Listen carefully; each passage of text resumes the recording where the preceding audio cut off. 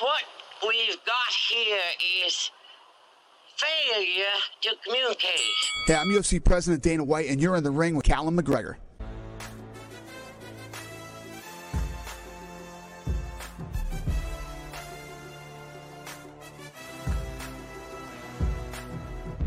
Let's go! Let's go!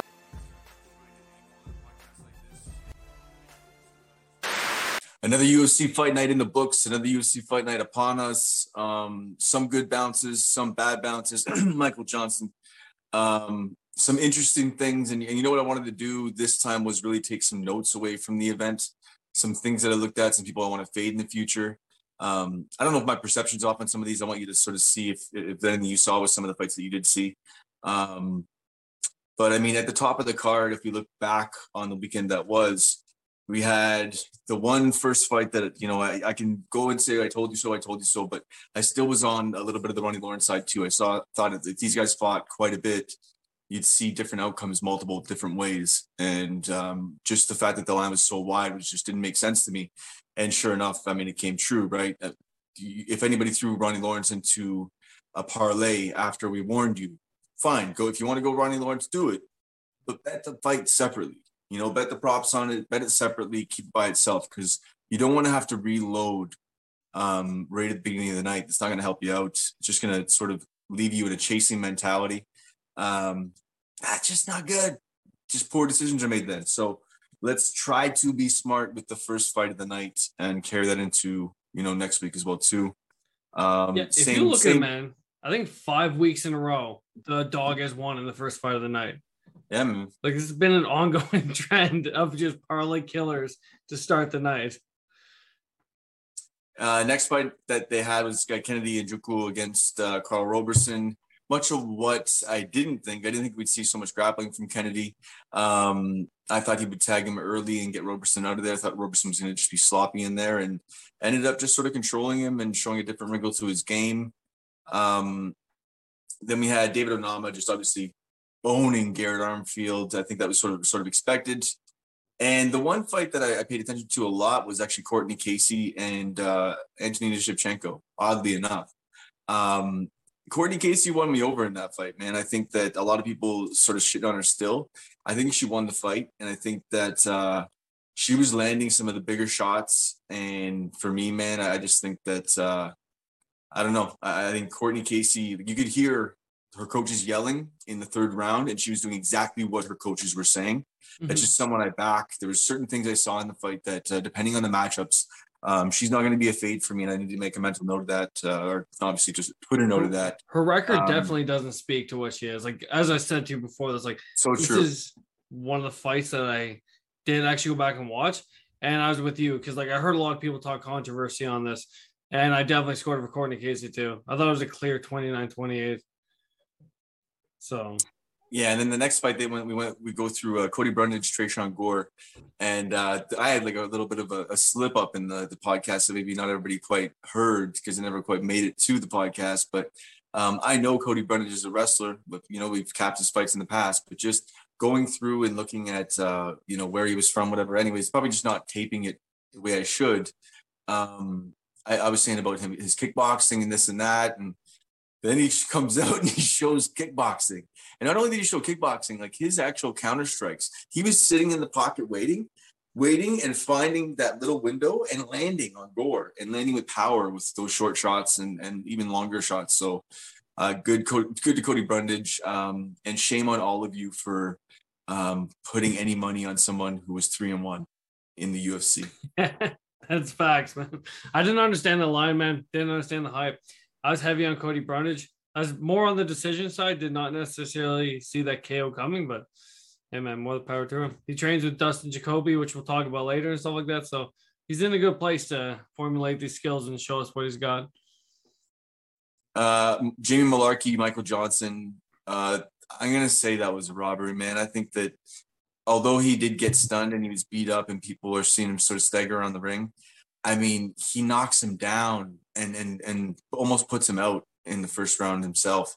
And then I don't know. I think, I had him 1-3. I think Johnson won the fight. Maybe not a robbery, maybe just on that borderline of what you would say a robbery. But man, fuck, Jamie Malarkey comes out with the victory and shows what a warrior he is. But I mean, this is a line where if you did go Michael Johnson, you shouldn't feel bad. Like the line was so wide and he pretty much almost knocked him out. You could say almost even twice within a moment there, and then almost won the decision. So it's not a bad play. Make that play, 900 or all the time, man. Yeah, and for sure. yeah, next fight we had Amin Zahabi and Ricky Turcios. I was all over this one. I don't believe in Ricky Turcios, and you saw why. That was a performance, acting on stage performance, like liberal arts performance. He was like key-eyeing and dancing around the ring and talking and shit. He landed like no strikes. Who would have bet that Zahabi, who's lower and more of a counter striker, who's waiting on Turcios, who didn't want to come in because he knew Zahabi does have power, man. And I was on Zahabi on this one. This one was a big play, and I think that Turcios just goes to show again.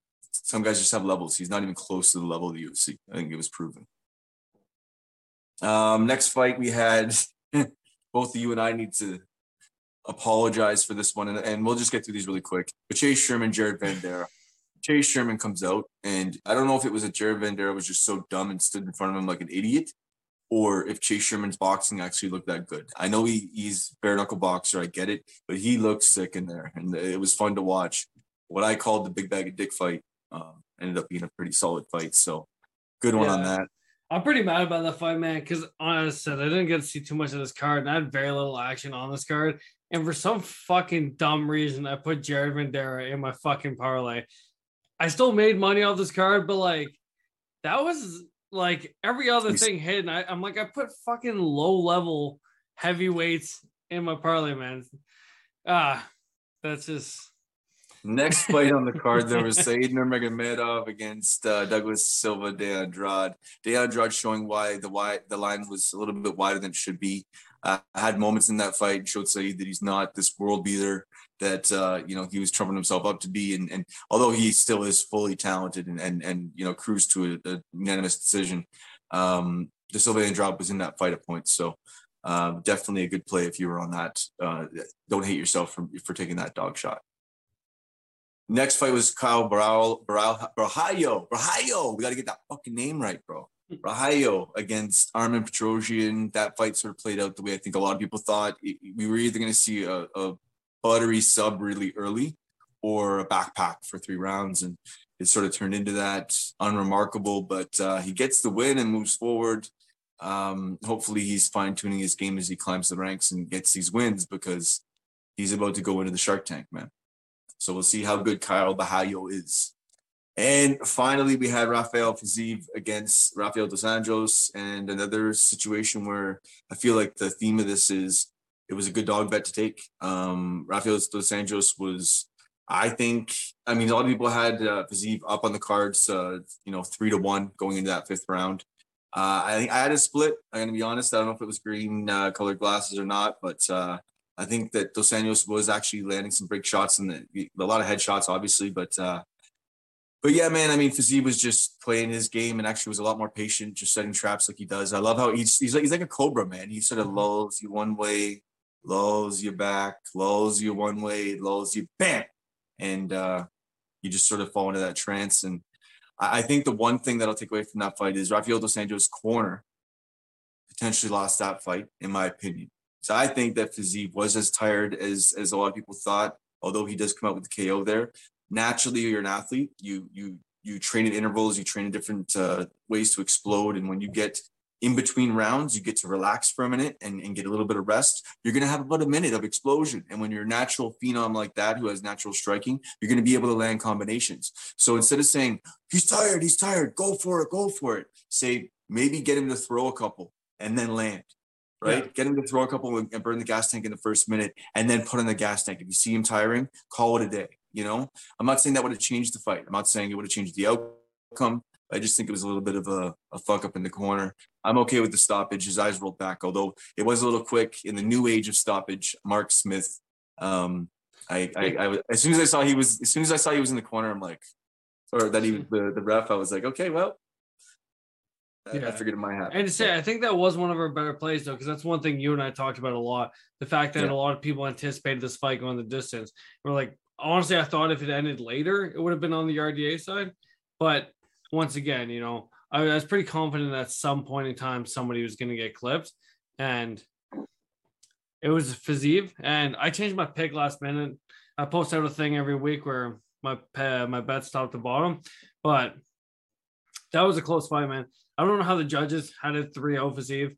I scored at least one of those rounds, I think, should have gone for RDA. So I was kind of surprised whenever I looked at the scorecards after the fact, but it's hard because sometimes Fiziev shots are still impactful, but they're so fast. He lands like 3 pretty impactful shots. That's true. They don't seem as much as RDA's one boom over the top shot, right? So it's really hard to gauge sometimes and sort of see what that really is. But okay, so we will move on to UFC on ABC 3.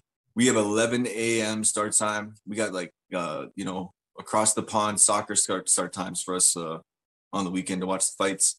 We will start with the main event, and I've gone back and forth on this one, and I'm still honestly up in the air. And I don't know. We'll see where we go with this one. So we got Brian Ortega 15-2-0 against Yair Rodriguez 13-3-0. Both guys coming off some pretty big wars where they probably left a little bit of their own, maybe a year or two in the cage in the last couple of fights that they've had. Ortega, obviously, his main game plan is going to be to come in with attempt to use his striking to get inside and try to take down Rodriguez. But he ends up, you know, he goes to maybe run that game plan to get to his submissions, but he ends up just staying in the striking realm because he does have some solid striking, some good elbows, some good boxing. And Yair Rodriguez, we know what he's going to do. He's going to come in with some crazy kicks. He's going to come in with some well-timed strikes. He's good with his hands as well, too. He's just really dynamic on the feet, and he's really durable. So he'll take one or two, and then he'll come in with a shot, too. So, I mean, Ortega's going to have to probably time kicks, step inside. Not probably, that's what he's going to have to do. Time kicks, step inside, land some boxing, mix it up with the boxing, changing levels, throwing feints, and try to get in for a takedown. If he doesn't play this game to take it down to the mat, I think Yair Rodriguez is going to style on him eventually. You know, although Ortega's got great striking, Rodriguez will end up, you know, putting him out or just winning a 5-round decision. So that's my thought on that one. But I mean, I just don't know if Brian Ortega can get this to the mat. If he does, I think Rodriguez is in trouble.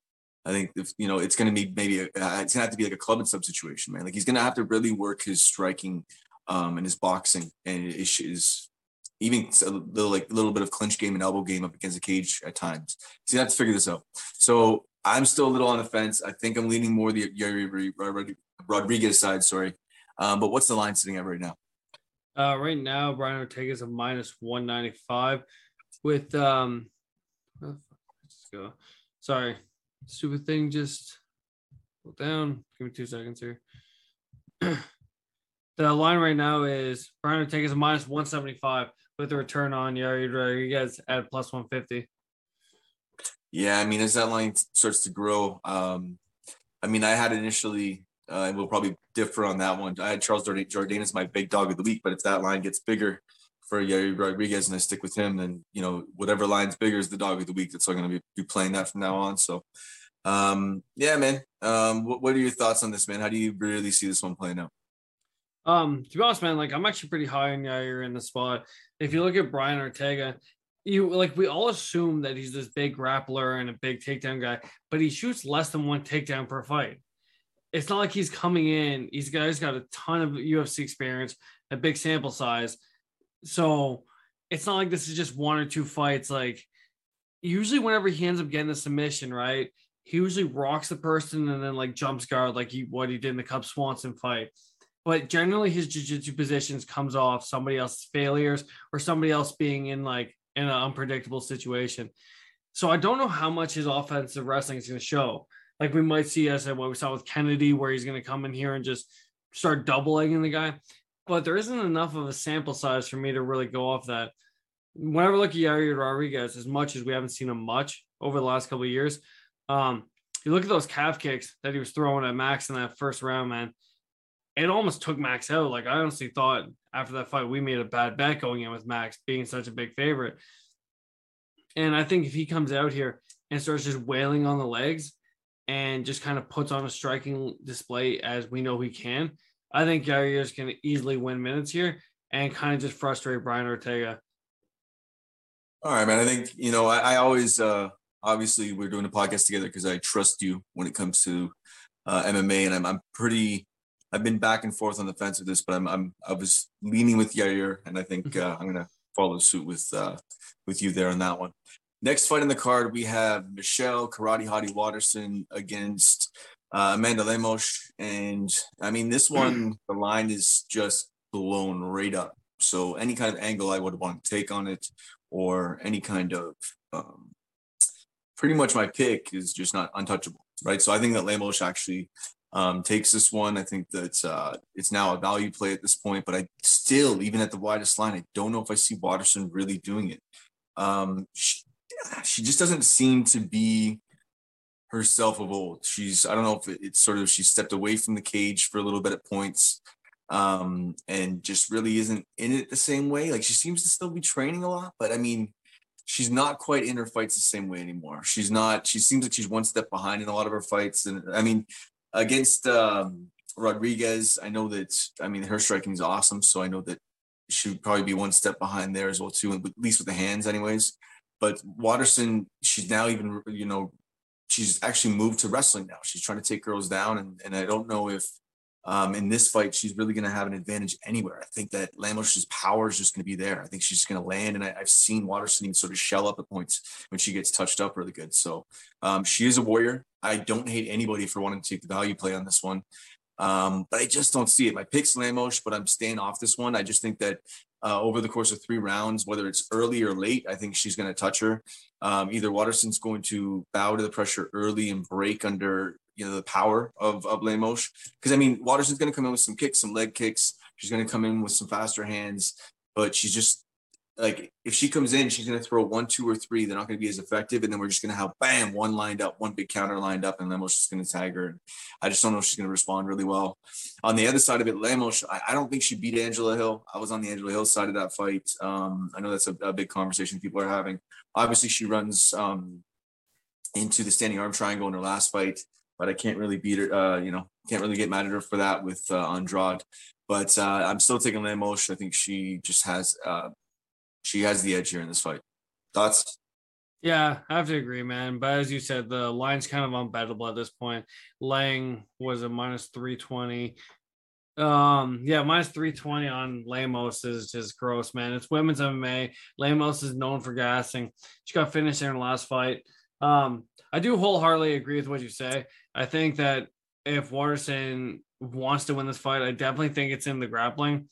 I just think Lemos has too much of a power advantage, where Michelle Waterson likes to throw her little T kicks and tap her opponents, but really doesn't go for any sort of finishing or kind of intent with her strikes. And I think that even if she throws a couple shots, those big shots from Lemos are really going to keep her on the back foot. There is a chance we do see a wrestling heavy game plan from her. As I said, like, Lemos is kind of known for gassing. So we may see that on her side, which is why I say this is kind of a complete stay away. I think odds are this fight's going to decision. Fight goes to this decision right now. It's minus 215. I think it's really the only play I like on this, or over the 2.5, minus 220. But yeah, I mean, it's tough to really touch, but I mean, that would probably be the best play. Yeah, it's women's MMA. Odds are you're going to see scorecards. But laying minus 320 on somebody who has shown to have quite a few faults, and somebody like Waterson, who does have a relatively high experience advantage, in my opinion, is just something you should stay far, far away from. Fair enough. Okay, next fight on the card, we have Jinling Lang against Muslim Salikov. Obviously, Li Jingliang, he basically gets smothered in his last fight, and we don't want to hold that against him. I don't know I think it's going to be more of the opposite in this. If wrestling gets going here, it's going to be him actually that's going to get the wrestling going against Muslim Salikov in this bout. But really, I mean, do you see this standing on the feet? I see this standing on the feet. I don't see this really playing 100%. anywhere else. I think that Jinling Lang, I can't even say his damn name right. He basically will he's too prideful, right? You can see him when he gets in there, and he gets hit. He likes it. He wants to get in the middle of the battle. So he's just going to go in there and try to stand with a guy who's just way, way far superior in stand-up, who in 3 rounds is either going to pick him apart for 3 rounds or put him out. And I think that Salikov, wins this one pretty handily. Yeah, I have to agree, man. I've never really too been good at kickboxing, man. What's that? Too good a kickboxer. Yeah, for sure. I definitely think Muslim's the side in this one. With Li Jiliang, he's got good striking, but like the problem with him is that he relies kind of a fair bit on power to be able to win fights, and he kind of just throws like these awkward blitzes and stuff like that. And I don't really feel like he's very formulated in the strikes. Where like you look at Muslim Salikov, super calm, super composed, and just kind of like patiently waits for his opponents to throw the shots and just kind of counters off them, has great kicks, great punches. Like he's very calculated in what he does, which is why I think this is just a kind of a terrible matchup for Li Jiliang. Because once again, like he's going to throw like this at those awkward blitzes, and Muslim Salikov is just going to be able to counter punch him and either get him out of there at some point or ride it off to a decision. Yeah, I mean, I think the play I'll probably take is going to be a KO or a decision, just to sort of cover the KO as a play on that one. I'm probably going to have some touch on that one. I just think he's leaps and bounds ahead, and I think Li Jiliang is going to play into his wheelhouse. Next fight on the card, this one's could be rough to watch. We have Matt Schnell against Sumadarji. Sumadarji coming off of when was his surgery? I'd only just heard of, like when was the surgery that he had? Do you know? No, I honestly do not. It's something I'll look into, but he had the knee surgery, I believe it was. But regardless, Matt Schnell, sort of a master of none, but sort of decent at everything. And it's very obviously what his path to victory is here, and everybody's sort of breakdown is very similar on this one. Sumadarji is going to want to either pick Schnell apart for 3 rounds and eventually catch him, or we're going to have Schnell try to take him down, submit him. How do you see this one playing out? What are the odds sitting at right now currently? Right now the odds are sitting. One second. Like if Schnell can make this a little ugly and get inside and try to get this to the mat, he could definitely make something happen. But I just don't think that if he holds Sumadarji up against the cage for moments and then gets caught out when he's standing at range, that he's going to win on the scorecards, right? I don't think that's going to really do it. So I just don't know. It's a tough one to call, but what do you say the lines are sitting at? They're sitting at right now minus 270 for Sumadarji and plus 130 or plus 230, sorry, for Matt Schnell. Yeah, I mean, I think it's low level enough that if you want to take a shot at Matt Schnell, I'm not going to fight with you on it, but I'm just not going to really touch it much. I think that Sumadarji probably keeps out of most of the trouble that he needs to and coast to a decision victory. That's sort of how I see it playing out. But how do you see this one playing? Yeah, I kind of agree, man. At the end of the day, if you look at both these guys, they both land about 5 strikes per minute, and they both absorb or between 3 and 4 strikes per minute. So honestly, I like violence in the spot. I don't think the line is really justified on Sumadarji. I'm totally gonna fuck this up, and John's gonna make fun of me. But yeah, like you gotta assume that Matt Schnell gets finished again. Like he's definitely not the greatest UFC fighter, and he's definitely shown so much weakness in the past. But I think they will stand there and trade. Either one of these guys lands over 1 takedown per 15 minutes. So I think they'll probably meet in the center, throw hands. Schnell may be forced to shoot, but I think somebody's going to sleep in this one for sure. Sounds good to me. Next fight on the card, we have Shane Burgos against Charles Jourdain. We have the very game, boxing savvy, 14-3-0, Shane Burgos against Charles Jourdain, who is somebody who I wasn't fully backing in the past, but I'm backing now. He has shown something in his last couple of fights that you want to see in a fighter, and he goes for it. He's a little bit more calculated in his past 2 fights, but at the same time, he's just, man, he just wants to get in there and hurt people. And Shane Burgos, obviously a little bit more of the UFC vet, but Charles Jourdain coming off of the submission victory and a beautiful 3-round fight prior to that with his big, his big kick at the end This is Sparta kick. There we go. My brain is a little fried, ladies and gentlemen. But with Shane Burgos, the only reason why I'm going to fade him in this spot, besides, well, two reasons: Charles Jourdain's momentum right now and how full of piss and vinegar he is. And Shane Burgos, when he got switched off there, that still scares me. I still think about that. And I just wonder if he gets hit by somebody who has intent to put him out and can land a big strike to your jaw. For the line right now, the line is, I think Jourdain's sitting at plus 150. I think the line's probably going to get a little bit wider because I get it. Shane Burgos' hands, I think, are probably a little bit nicer than Charles Jourdain's hands. He does have nicer boxing, but Jourdain's going to use all four of his limbs. And I think that, if you put these guys in the cage together, say 10 times, you're going to see a little bit more of a split. I don't really see the line. I don't know, man. I'm thinking Jourdain in this one as the dog. I think he's going to be able to come in and create enough chaos and land enough on Burgos and create enough moments where he either wins a decision or puts Burgos out of there. I'm on the side of Jourdain. I know a lot of people on the Burgos side of this. I get it, but I'm with Jourdain on this one. I just think momentum is a real thing, and the new Jourdain in the past two fights, I'm with. Yeah, I lean more the Shane Burgos side. In all fairness, like with Charles Jourdain, I faded him in his last fight, so let's hope I don't need my words twice on this because he literally pants Lando Venata right in front of all of us to see. He did, but I just think with Shane Burgos, like I think he can land the crisper strikes. Like with Jourdain, he tends to need things to be a firefight, and as much as Shane Burgos can bring that.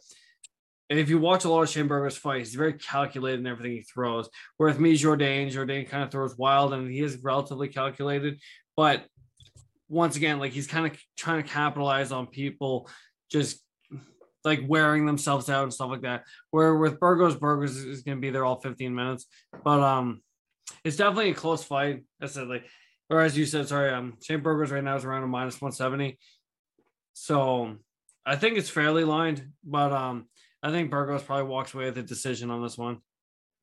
Yeah, I can see for some reason, I just see Jourdain being able to keep it just outside of the boxing realm, where it's not just fully a boxing match, and being able to land some kicks, maybe land some, effective calf kicks as well too.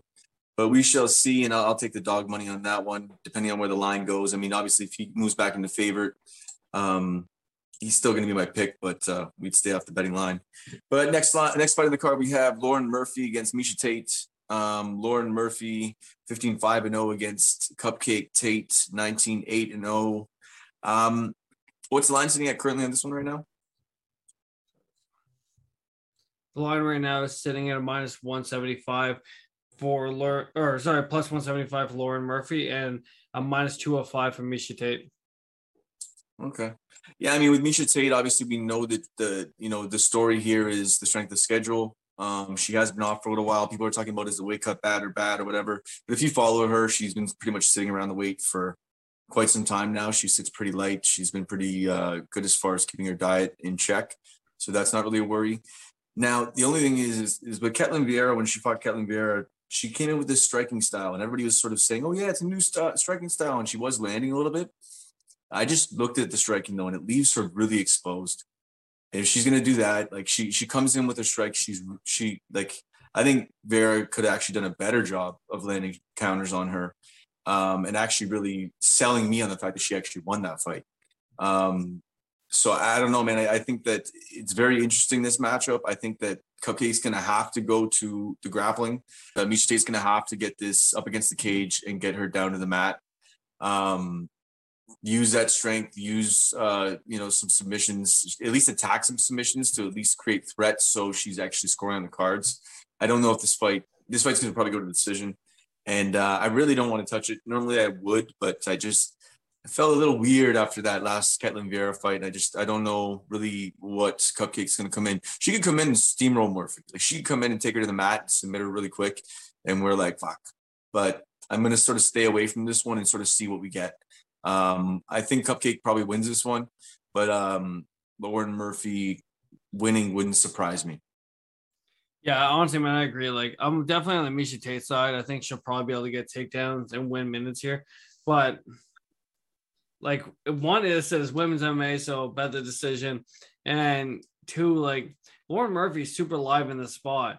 Like if this stays standing, I highly give the advantage on the feet to Lauren Murphy, and even in the Kaylin Vieira fight, like Miesha Tate didn't look great, as you were just pointing out, and she wasn't able to utilize her game plan. She wasn't able to get takedowns, and she just kind of looks sloppy overall. And if she comes out and looks that way, she's probably going to get pieced up for 3 rounds. So, like I will say in most women's MMA fight, bet the over. It's your safest bet. And if anything, just maybe even bet the dog, as I said.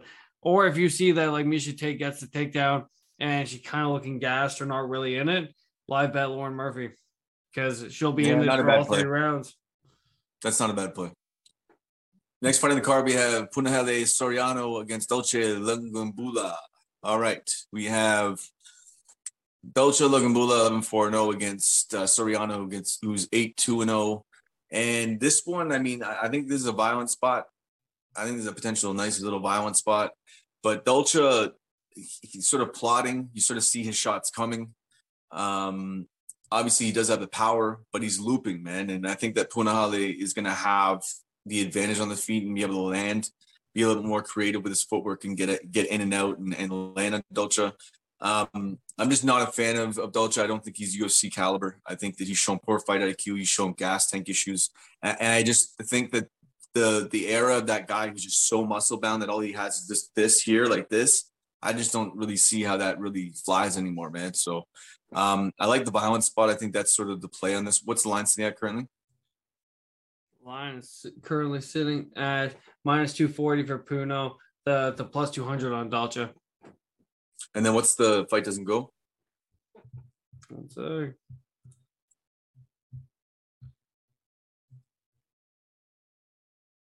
Yeah, I think that's yeah, so it keeps the under. Yeah, it keeps kicking me out of my thing, so I'm just using best right. fight odds right now. Fight doesn't go to decision is minus 175. Okay, that's a little bit. Yeah, it's a little juicy at this point. Yes, I don't know. How do you see this one playing out? I just don't think that there'll be enough cage time control. Dolce is just, I don't know, man. I just don't think he's UFC caliber. I think he needs to get out of here at this point. Even capping him or talking about him is annoying at this point. Nah, really? I don't know. Just seriously, man. I just don't see him winning this fight. I think you're gonna be surprised, man. But I'm taking Dolce on this one all day. I think the line's way too fucking wide. I like a lot what I see from Dolce on the regional scene, and I just don't really think we've kind of seen him put it all together. He's a judo black belt. He's very good at kind of implementing his game plan, and I think I'm gonna bring up Kennedy a couple times. You know, we probably will for the next while because whenever you see a guy who you know has skills, but yet just doesn't really know how to formulate a game plan, you know, at some point in time, he's either going to fade away or come together. And that's kind of where I'm at with Dolce. Like I say, he's got the wrestling background. He's got the striking. The problem is he's kind of a muscle dummy. And the second he touches his opponent's chin, he wants to go balls to the wall. And we all have seen it every single time, man. If you have that much muscle mass, you're throwing wide hooks and just going crazy, you're going to gas out and you're probably going to finish. These holes, man. I think he just needs fight IQ. And with Punahele Soriano, like he doesn't have the craziest amount. I know. But he doesn't have the craziest amount of volume. They say he got taken down a lot by Nick Maximov, which it's not a thing to be mad about. That's what Nick Maximov does. But I do think Dolce will probably be able to control the first round. And then I think it becomes anybody's game at that point because Soriano does start to slow down as the fight progresses. And I feel like as long as Dolce can have a grappling heavy first round, I think you could, and not completely gas himself out, I think you could probably see him come on late. And I think it's going to be sloppy as shit. And we just called the bag of donkey dick fight of the week. May be talking about this and you're probably going to be laughing your ass off if he gets KO'd in like the first 3 minutes, which is very possible. But I'm going to take the plus 225 or whatever. No, I get it. I think that the levels where they're at the money, it makes sense. It's his value play. I get it 100%. Soriano was like what, 9-4? Yeah. No, he's 11-4. The next fight in the card, we have Ricky Simone against Jack Shore. Ricky Simone 19-3-0 against Jack Shore 16-0-0. And we have a case of two guys. We have Ricky Simone, who's a great wrestler with some power in his hands and some decent boxing. We have Jack Shore, who has probably a little bit slicker boxing, a little more precise boxing, a little bit less power, some good grappling ability, and good jiu-jitsu. And this is a very interesting fight because I've been waiting, and only because I saw a couple of things in Jack Shore a couple of fights ago. Not waiting for it because I like the guy. I'm a little bit of a fan of him, but at this point, I gotta, tip my hat to the fact that maybe he's ran up against somebody that he is going to get edged by, whether it's a decision and get owned for 3 rounds, and or potentially even taken out. And I don't know. I think that Ricky Simone is a huge step up. And I think that this fight is a huge measuring stick for Jack Shore, really to see exactly how good he is. Because 16-0-0 is great, but now you're really in that upper level. And I don't know how he fares in this fight. I'm still on the fence with this one, man. It may have to be almost a value play because I think that if these guys fought till the end of time, it would just go back and forth, back and forth. You could end up seeing a 3-round decision where Shore sort of lands some decent strikes on the feet, stays away from Simone's power, and then ends up maybe owning some backpack positions. Or you could see Simone on top, just landing some big shots every once in a while, owning top position. I know I'm giving multiple outcomes, and it's like, what the fuck? But I'm really back and forth on this one, man. What's the line currently sitting at right now? Right now I got a -165 on Jack Shore with the return on Simone at +140. Yeah, man. I mean, I think that right now it's at a line where you can't really, I wouldn't say that, you got to go with Simone for the value play there. I mean, if you think that Jack Shore's the winner at that line, then you got to take that and stick with it. But I mean, with Simone, if that line gets any more inflated, I don't know, man. Like, how do you really see this one playing out? Do you really see the power of Simone actually doing it? Or does Shore actually sort of use that footwork, stay away at points, use some of his striking, and able to, grapple himself to a decision when he needs to? To be honest, I think Simone will grapple himself to a decision. Like, Simone's landing like 7 takedowns per fight, and he's landing them on the much better level of competition. Jack Shore, that Timur Valiev fight did kind of worry me a little bit. As I did, I think for a lot of people like you and I, Cap MMA, like, he got clipped a couple times, and honestly, he didn't look his best. I think it kind of not derailed the hype, but it definitely left some questions. I think this fight should be a straight pick 'em, which is why I have to side with the value on Simone, just because, like, Simone's in your face, man. The guy can absorb 15 punches and the guy never moves. His hair just flies through the friggin' wind. Blood could be going side to side, and he's still in your face, throwing punches, shooting takedowns. Like, he's our modern day Clay Guida. So I side with Simone a little bit, but honestly, I see this fight going 15 minutes, and I think if anybody says they're really confident on a side, they're lying to you. Because like I was saying, it could either be Simone landing a big shot or landing a couple big shots that leads to a decision for himself, and also with that wrestle heavy top game plan, or like I said, you could see some grappling from Jack Shore. And what I mean, he's going to take that back and sit on the back and potentially do that. You could see that, or you could see close running some strikes.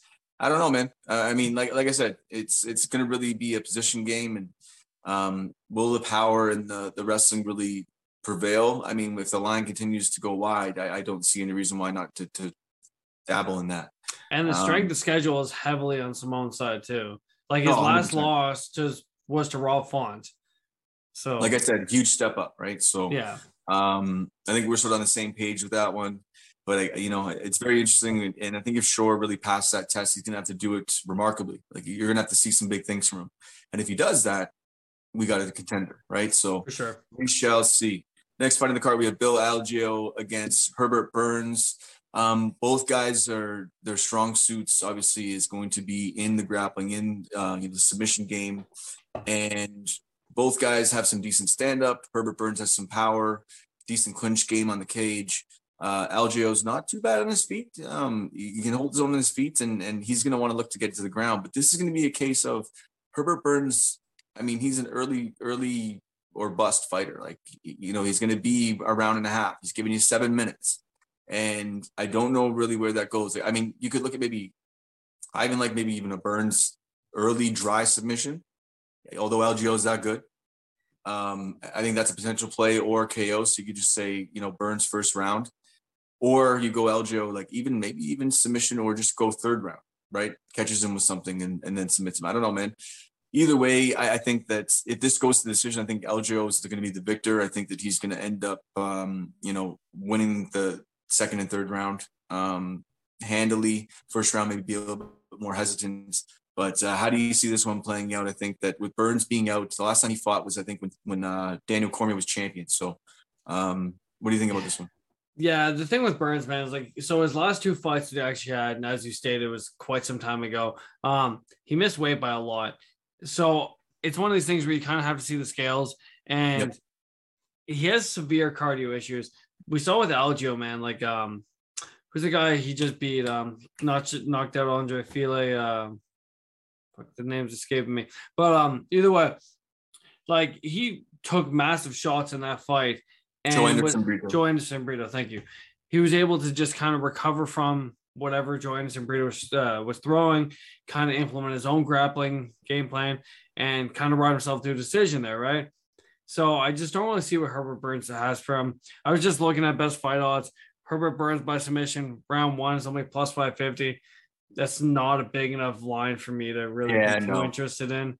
And it's a low. Although it's his wing condition, it's an early sub. It's maybe a dry, neck grab or something else. It's a plus 500, no dice. Yeah, that's what I mean. Like it's with a submission prop, it's plus 400. So like, why are you gonna throw an extra plus 150 for the round? Like, come on. I think Aljo rides out, the moral of the story here. I think Herbert Burns probably wins the first good round if he's lucky. But then we're going to see gas tank issues again, like we see in most of his fights. And Aljo will either get a late stoppage or ride it to a decision. Yeah, I'm with you on that. I think that actually that might be a play. It's Aljo third round decision. I think that's a good line to touch on. So we will maybe put that one out. I think you and I are in agreement on that. So next fight in the card, this is my strongest play of the night. Because I'll ride this man, and that sounds so bad. That'll be the title of the podcast. Until he shows me not to. Dustin Jacoby against Dun and Jung. Dustin Jacoby, his striking is just far superior. I think that he's going to be I'm just jumping right in. He's going to be leaps and bounds ahead of Dun and Jung in this. Although Dun and Jung's striking is good, I think it's good enough that it's going to play into Jacoby's hands. If he didn't have a dance partner, that could create a totally different fight. Either he goes in and annihilates people, or it doesn't quite turn into what it needs to. But if he has someone that's going to dance with him, he's going to be able to run into his game plan. You're going to see him just take over, land those leg kicks, bang, bang, bang, hit the jab, hit that 1-2, hit that 1-2-3, start pulling his combinations together. And I don't think that the little bit of grappling that he may have to encounter is going to be enough of an issue for him. I think he's going to be able to pull Dan and Jung into the striking match that he needs to if he tries to grapple him.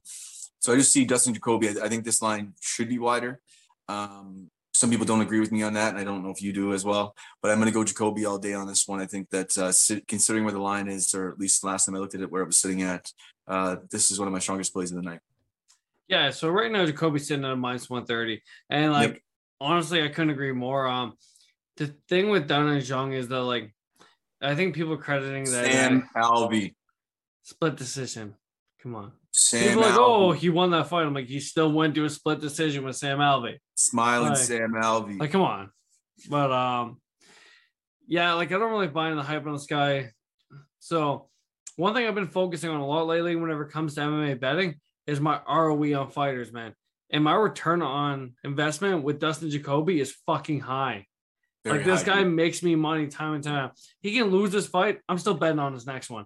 Because every single time I bet on this guy, even in that Jacek fight, the one he just had there, the guy came in there injured, didn't tell a soul. And, that fight was close. But he still came through. That's a risky fight to come into injured, because Jacek will actually come at him, man. That's it. And he came out in the third round whenever it was going 1-1, and he did not look good in the second, and he fought for our money in that fight and won us some tickets. So with Dennis Young, I don't really see it. Like I said, if people are like, oh, he's got takedowns. I'm like, he tripped William Knight with the same fucking trip takedown like 47 times. And William Knight's like, I don't know what's going on. Like, I don't really think he's got the best ground game in the world. And with Dustin Jacoby, every single time he gets taken down, he's immediately working to get back up. And that's tiring. So I don't know. I'm with you, man. I like Dustin a lot in the spot. And I think Jacoby just rides it out, man. I don't really have a prop play on this one. I think I can see a late KO, but probably rise to a decision. Yeah, I'll probably I'll lose a little bit of points, but probably touch a third round decision prop again on that one. So next fight in the card, we have Dwight Grant against Dustin Stoltzfus. Dwight Grant 11-5-0 against Dustin Stoltzfus, who's 13-4-0. Dwight Grant's somebody who I find hard to, get to the window on. He just wouldn't give you the volume. And I remember trying to look for splits with him because he does have the power, right? So his opponents usually land, 2-1, even sometimes 3-1 on him, but he'll land some bigger shots. So if the decisions happen, you're looking at splits maybe. But then his last fight, he came out, and yes, I know he's been touched and even put out to pasture a couple of times recently. But in his last fight, he came out and he's throwing a little bit more, and it surprised me and multiple people. And I was sort of taken back by it. And I remember thinking like, wow, okay, like I like this Dwight Grant. I know obviously he didn't get that win, but I mean, I liked what I saw there. And I think that against Dustin Stoltzfus, I think it's a good matchup for him. I'm not really heavy on this fight, but I just think that Stoltzfus is going to have to try to work some striking to get this to the mat. And I don't know if he's going to be able to get it there. I think that Grant's pretty strong. And I think that I like what I saw. I like momentum. I'm a momentum guy. When someone swings in a different direction, that means that they're, either someone's gotten in their head and opened up something that made them realize they need to do certain things, or in training, they're training certain things over and over again. But the fact that this guy's throwing more volume works for me. So I'm going to go with Dwight Grant in this fight. What's the line sitting at currently? The line right now is sitting at -140 for Grant, +120 on Dustin Stoltzfus. Yeah, okay. I mean, I think it is what it is. I'm not really touching it too much, but Grant's my pick for this one. What's your thoughts? I'm going to lean the dog on this one again, just slightly, right? So Dwight Grant's moving up weight for this one. He's talked a lot about how the weight cut's been something that's been getting to him. And although he is big for the weight class he's currently in, I think at 185, he may look a little bit smaller. And I just worry about the advantages that Dustin's going to have. Because if you look at Dustin's last couple of fights he's lost, he's essentially lost to grapplers who were just able to out cardio him. You look at Mearshart, got the late submission. Look at Rodolfo Ferreira, who's able to get the late submission, both third rounds. And Kyle Dawk is not really the best grappler, but has a relatively heavily grappling advantage against a lot of people. Dwight Grant's not going to have that. And once again, it's just kind of the jump up in weight that makes me nervous. And the thing with Dwight Grant is Dwight Grant could be the best fighter on the days he wants to fight, but he's low volume. And whenever he doesn't put it together, he really doesn't put it together. And to me, that's just something that's worrisome. So I'll take the shot on Stoltzfus to be able to take this to the ground and get a submission in this fight. All right. So we have a head-to-head. I think we had a couple more, but I never thought I'd be wanting to back Grant in this spot, but I just, like I said, I think momentum, but I fully see your angle on that and the little bit of size there. So now we have the first fight of the night. If we're going to go with just purely odds based on what's happened in the first fight of the night in the past little while, we're going to go with the dog. What's the line currently sitting at? +130 for Jessica Pena with a -150 on Emily. Then we look at women's MMA. Most recently, women's MMA, the dogs have been biting, barking, and fighting. So now we have two reasons to go with the dog on this. But then the dog you give me is Jessica Pena. And I don't know if when we have someone who's a Brazilian Jiu-Jitsu black belt on the other end, and Emily, how do you say her last name? Is it Ducote or Ducote? Ducote, I think. Ducote? We'll go with Ducote. We'll run Ducote. So Emily Ducote, although has some really good, some decent striking, some good power, also is a Brazilian Jiu-Jitsu black belt. And Pena's win conditions now are sort of subs. That's how she sort of had this resurgence. So I don't know, man. I mean, I'm not really jumping on the dog on this one. I think that everybody should just stay away from this one. I think that the smartest thing, and what did I say last week? I said, if you're going to play the first fight of the night, keep it separate. This one, I'm not even saying play it separate. I'm saying just stay away from it. There's no reason to really bet this fight. There's no real angle on it. I don't know. Like, you can go through the lines. Is there really anything in the lines and the props that are really there? No. If there's not, then just stay away from it. Maybe go over 1.5. But for some reason, I'm telling you, over 1.5 might not happen. Just because the first fight of the night has the curse. Women's MMA has been a little bit hard lately. I'd say stay away from it because Panay just grabs her neck and tears it off in the first, I don't know, 2 minutes. I don't know. That's never going to happen. But I mean, crazy things can happen. And I'm just saying, stay away from it. It's a banana peel fight. It's the one that'll piss you off again. Don't do it. Don't do it. Your thoughts? I think Emily beats the shit out of her, to be honest. Her striking's so much better. I do too, but but you are right. Like, it's one of these fights where it's like, what do you really see happening? Like, I don't want to sell it. I know she's probably going to tag her up. Yeah. And he's going to go to take her to the ground. And then Dakota's probably going to actually submit her, when she's in a weird situation, or TKO her and get her, in a mounted situation or something. You know what, though? There's one thing you're not talking about, right? There's that OnlyFans fade that people keep talking about. And Jessica Pena, that's a third thing, man. Okay. This fight is cursed. Stay away. Okay. Well, either you go all in on Emily in that case, or you just fully stay away. The OnlyFans fade has worked every time, so I don't know. Wow. Three-tier fade or 3-tier curse. Yeah, I don't know, man. Like I said, it's too hard to really say what's going to happen. I mean, we can obviously say Emily would probably come in and land some bigger shots on the feet because Penne is just not good on the feet at all. On the feet at all, yeah. And Dakota has some good power in the hands. Probably see a club in some situation. You could call inside the distance. See, this is what happens. This is what you do. Could call in inside the distance. Now you're pulling up props. Don't pull at any props. Stay away from the fight. If you're betting props other than decision props on women's MMA, you have a problem. Just letting you know that. Not in every fight. That's not true. Andrade. That's true. We cashed the first round submission last time around, okay, against Jessica Rose Clark. So not every time, but a lot of the time. Okay, your strongest pick on the card. Jacoby? Yeah, Jacoby's got to be up there, man. Me too. So we're on the same page with that. Prop play on the card, Bill LJO, third rounder decision. I mean, I don't know if Ricky Simone is my biggest play as a dog. I don't really think it is because I'm back and forth still. I know that you're sort of on the Simone side. I really like Jourdain as a dog, and I know that you're on the other side of that. So we sort of have two different dogs for the week. If you were to look at it, though, what would you say would be a potential? We might even have a parlay this week. So we have Jacoby. We have Rodriguez. Yeah. And what else? Algio. You think he rides? Yeah, he's definitely one of my more confident picks. To be honest, now that looking at this, like, all right. I didn't realize how many dogs I was kind of on, and shit, son, there's a lot of plus money on my side this week. There is a little bit of an issue if we have Burns come out after 2 years and he has this weird like growth in his MMA game, and he comes out and looks like a world beater. He and finally figured out how to run on a treadmill. Put down the Big Mac. I'm sitting here drinking a beer, man. I can't say shit. Talking shit about this guy. But yeah, I like to see Michelle Watterson do it, but I don't think she's going to. I think Amanda Lemos, although I'm not really, not that I'm not a backer of her. I just think that she, like I said, lost the hill, and then it was a hard fight for her against Andrade. Rodriguez is going to be a fun fight to watch. I just think that if you don't jump on that Jacoby line right now and it's sitting at -130 or whatever the fuck it is, you're an idiot. That's a money line play straight up. Stay away from the Penne fight. Don't be an asshole. LJO, you know what? It's actually a stronger play on the card looking at it. So I definitely am with you on that.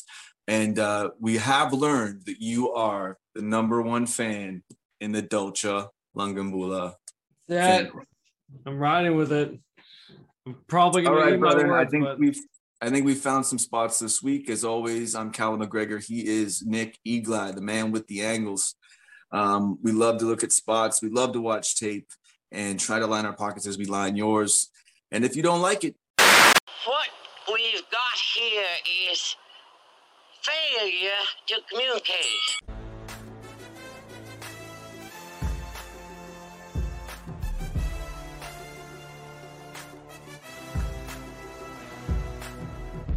Let's go. Let's go.